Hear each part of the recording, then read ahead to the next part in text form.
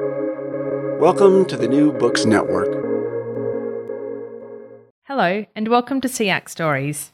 This podcast is brought to you by the Sydney Southeast Asia Centre at the University of Sydney.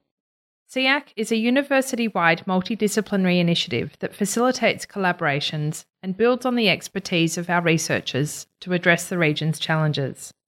This podcast tells the stories of our members, exploring and sharing their research in and across the region. Welcome to SEAC Stories. My name is Thashara Dibley from the Sydney Southeast Asia Centre at the University of Sydney. I'm very excited to be in conversation today with Dr. Ross Tapsell, a senior lecturer and researcher at the Australian National University's College of Asia and the Pacific, and Dr. Aim Simpeng, Brown Fellow and a senior lecturer here at the University of Sydney in the Department of Government and International Relations. Aim has also brought along her 5-week-old daughter Gabby, so we may be hearing a little bit from her as well. Ross is an expert on Southeast Asian media, and Aim, who is also the SEAC Thailand Country Coordinator, focuses on the nexus of digital media and politics in Southeast Asia. Together, they have a formidable amount of knowledge about the role and impact of social media on Southeast Asian politics. So welcome. Thank you, Tashara.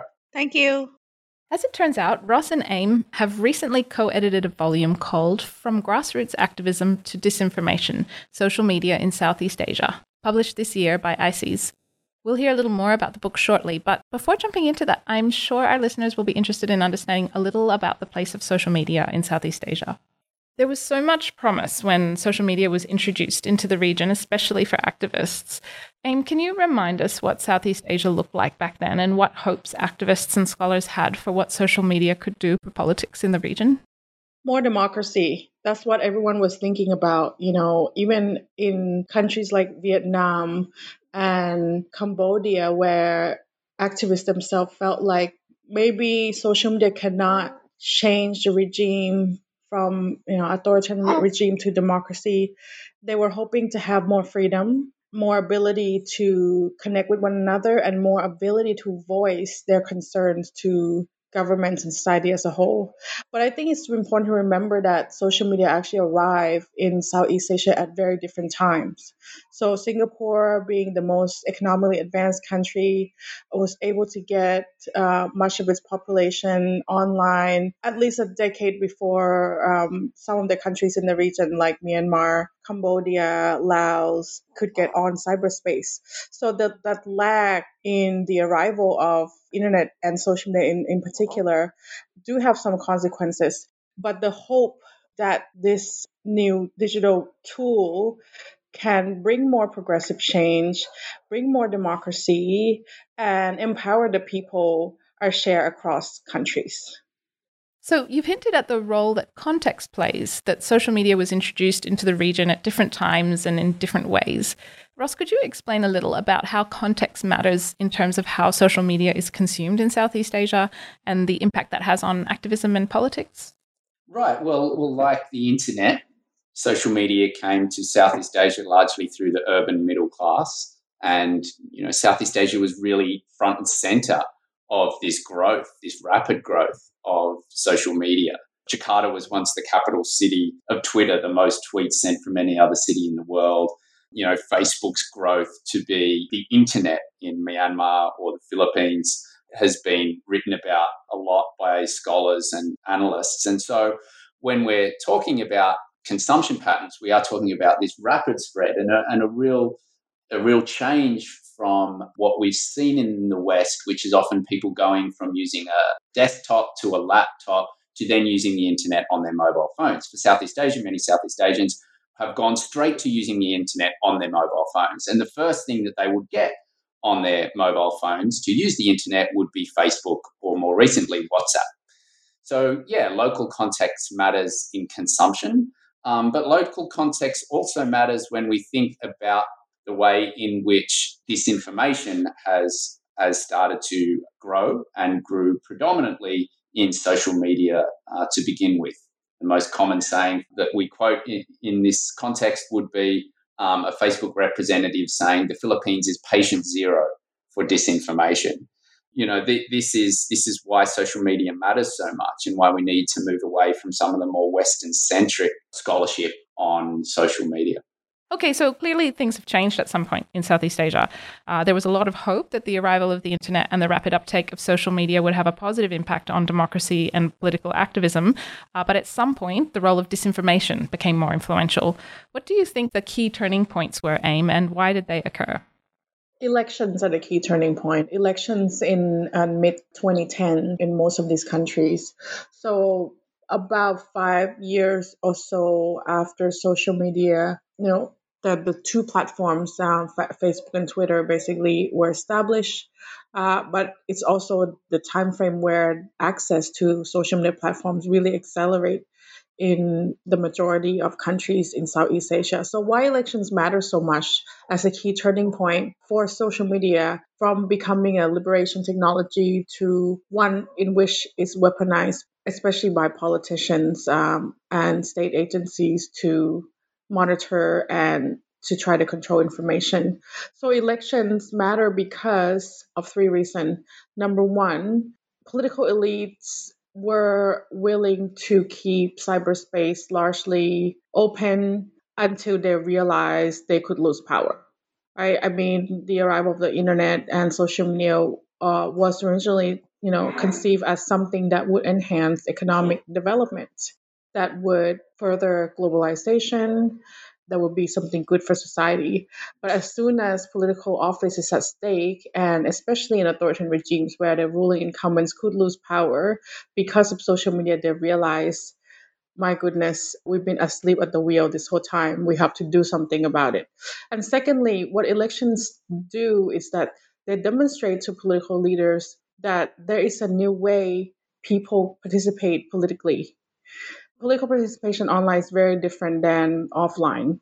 And not understanding how people communicate and get connected to each other online could matter to electoral outcomes. So I think, elections where the results demonstrate that the incumbent government nearly lost power or almost losing power or have lost significant amount of power compared to the previous election was really a wake-up call for political elites to take social media seriously. And thirdly, part of the turning point also coincides with global developments around the world about exactly what role that social media play.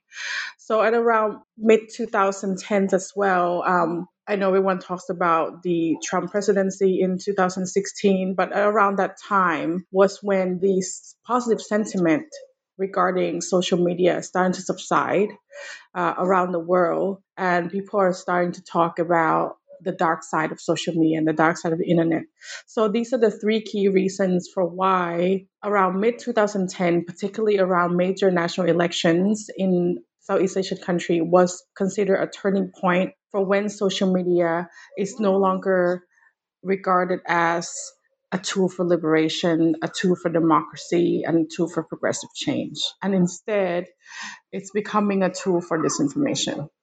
So a decade then of this new negative force of influence, I suppose. Ross, what's the situation now, and what are some of the key ways in which social media is shaping politics in the region? Yeah, as Aim said, and Aim's right in saying that what went wrong is that the governments and the state got too involved in the digital sphere. So as civil society was winning, and when we think about winning, I guess we think about like the Bersih movement in Malaysia, the initial sort of exuberance in which Jokowi was driven by reformists from 2012 to 2014 and so on, that the sort of the empire struck back, so to speak. Southeast Asian governments struck back. And unfortunately, the tech platforms often just sat there and did nothing. They made their billions of dollars and they counted Indonesia and the Philippines and Myanmar and the like in their list of their billions of followers. So they let Hun Sen buy followers, the Prime Minister of Cambodia. So he's one of the most popular liked leader on social media, behind only Obama or something. They let campaigners target voters on identity politics and they've raked in the advertising dollars. So particularly election campaigns, as Aim said. And so what is the shape? How is it shaping politics now? Well, democratic decline in Southeast Asia, a media industry in disarray financially, and a digital public sphere that's no longer seen as a space for reform and change when we look at how scholars are writing about social media. So the story is a negative one, but in our book, we do try and talk about how it can be fixed. Well, you've introduced the idea of the book, so maybe we should talk a little more about it. What's the main thrust of the book? What was the goal in putting it together? So the main point of the book was to talk about this tipping point in scholarship of where, at what point did we say that social media started to be a problem for democracy rather than helping Democrats and helping reformists? What was that tipping point? And so hence the title, from grassroots activism to disinformation. We're talking about a shift here. And so really we wanted to try and identify where things went wrong. And that's important because it helps us frame what happens next. Hopefully by understanding what went wrong, we can then say, okay, how do we fix this?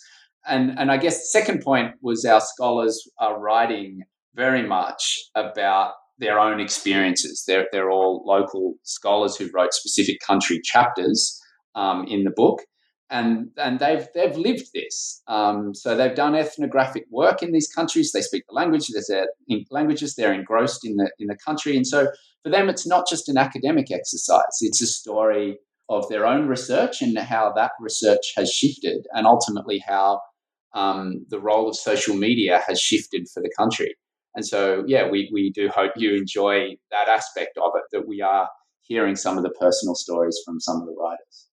You've indicated that part of the idea was to project forward, to think about how things might change into the future. And based on what your contributors to this book have written about, are there any signs that social media can return to becoming a force for good in the region? Well, if you're watching the news and you see the youth are revolting in Thailand, largely through Twitter, it gives you hope that, yes, the platform is still the space for demanding change, for voicing concerns about society. And I think the last decade or so of scholarships about digital politics as it relates to social media kind of, I think, make us lose sight of that. Everyone start talking about fake news all the time and the government surveilling us, and we can't tell truth from false information anymore. And I think we forget that all along that role hasn't really changed. So I think what's changed, and I think it's a good thing that's changed, is that we're a lot more aware about the many dimensions of social media and how they impact our lives. Partly through education, partly through the issue being talked about constantly in the media, and partly because governments, civil society, even tech firms themselves have stepped up and talk about all of the negativity that social media produce much more than before. Tech firms are much more responsive now. I mean, there's still a long way to go, but they are more responsive now than ever been before, to reach out to community, civil society, to ask for feedback, to work on developing the algorithms so that they can reduce the number of bad actors that are online, they can better filter hate speech, they can better detect possibility of offline violence to occur. And all of these things require input from society. So the fact that we are much more aware now than ever before and are interested in trying to figure out how can we improve the health and quality of our online lives, I think that's really important as a step forward. But also I think the progress we've made in researching this space is a positive sign. Studying social media relations is really fascinating because you get scholars and researchers from all across the fields trying to understand relationships online from different perspectives, from computer scientists to psychologists, to anthropologists, to mathematicians, and everyone's trying to pitch in, looking at a different angle, coming up with new methodologies to try to study this. Companies have been more open in sharing data. It's still difficult to get, but they've been much more open than ever before. So the more we can research it, the more awareness, the more tools we have to help arm civil societies with. But I think our ability to reclaim the online space, especially social media, for progressive change would depend a lot on how much social media companies allow us to take part in how we can better develop tools that will eventually help govern our online lives. For example, taking our feedback, from academics, civil society about changing algorithms, changing the user interface, so that we can hopefully reduce the potential impacts of things like disinformation on politics, on our daily lives. I feel positive, even though the problems are endless and it seems that the issue of disinformation will never go away. But I feel positive about the road ahead, because even this year, to see so many uprising and so many movements for progressive change, despite the pandemic, despite all the problems with social media, as testament that social media tools are still a very viable tool for bringing about good. I think it's really interesting the way you talk about how the process of doing research on this issue itself is part of the change. Ross, I'm interested in your perspective on the role that your book plays in possibly changing the landscape. Why did you decide that now was the time to publish this book? So I guess now is an important time to discuss this issue of disinformation, first because democracy is declining in Southeast Asia, and there is a real trend of a declining freedom of expression in Southeast Asian region, and indeed globally, of course. But the second point to make here is that the laws which have been created by Southeast Asian governments, or are being used by Southeast Asian governments to try to control the digital space, have ended up hindering democracy even further. And this is really important because as we grapple for solutions in this digital revolution, we need to be able to call out solutions which have not worked, or so-called solutions which are problematic. And so I think this book allows us to go back in time as well. It's not just looking at current stages, it's going back in time and looking at the evolution of the evolution of social media in Southeast Asia, and talking about some of the positive things, and also talking about how, while governments are increasingly concerned with disinformation, it's often the governments and the state who are the highest producers of disinformation. So who are you hoping will pick up the book and read it? And what would you like them to get out of it? Anyone who's interested in social media and how it impacts a region, because we believe this is the first collection that examines the arrival of social media up until the present in 8 major Southeast Asian countries. So I think it's a long time coming that we have a book like this. It's an accessible, easy read. And because the chapters are divided by countries with the same structure throughout, you can start, beginning to end for each country, and it's still an easy read, but you get a lot of the nuance and details of the context that are specific to each country. So if you want to pick and choose a country, or you want to read the whole thing, I think there's a lot of similarities and differences across cases that are comparable and that are fascinating, but it also gives you a much more well-rounded picture about the role of social media on politics.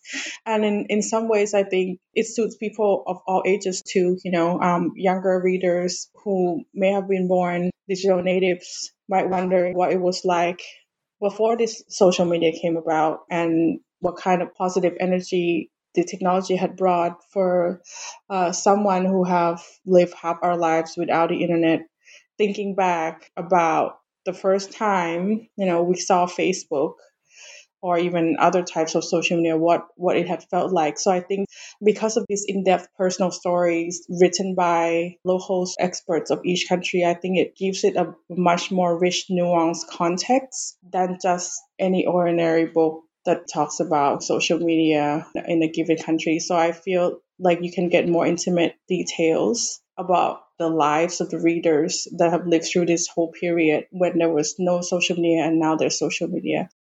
Excellent. Well, if any of our listeners are interested in hearing more from Aim and Ross about the book, I would encourage you to sign up to a webinar that SEAC is hosting on Monday, November 30th at 4 p.m. The links are available on our website and will be widely shared through our social media channels. And if you're interested in reading the book, I can completely back up Aim's comment that it's an easy read. You can follow the links in the show notes wherever you listen to this podcast to purchase the book. Aim and Ross, congratulations on a great volume. Thank you for making the time to talk to us about it here at SEAC Stories. Thank you, Tushar. Thank you. You've been listening to SEAC Stories, brought to you by the Sydney Southeast Asia Centre at the University of Sydney. Make sure to keep up with all our SEAC Stories podcasts by following us on your favourite podcasting app. If you like the show, please rate and review it on Apple Podcasts. Every positive review helps new listeners find the show. And of course, let your friends know about us on social media.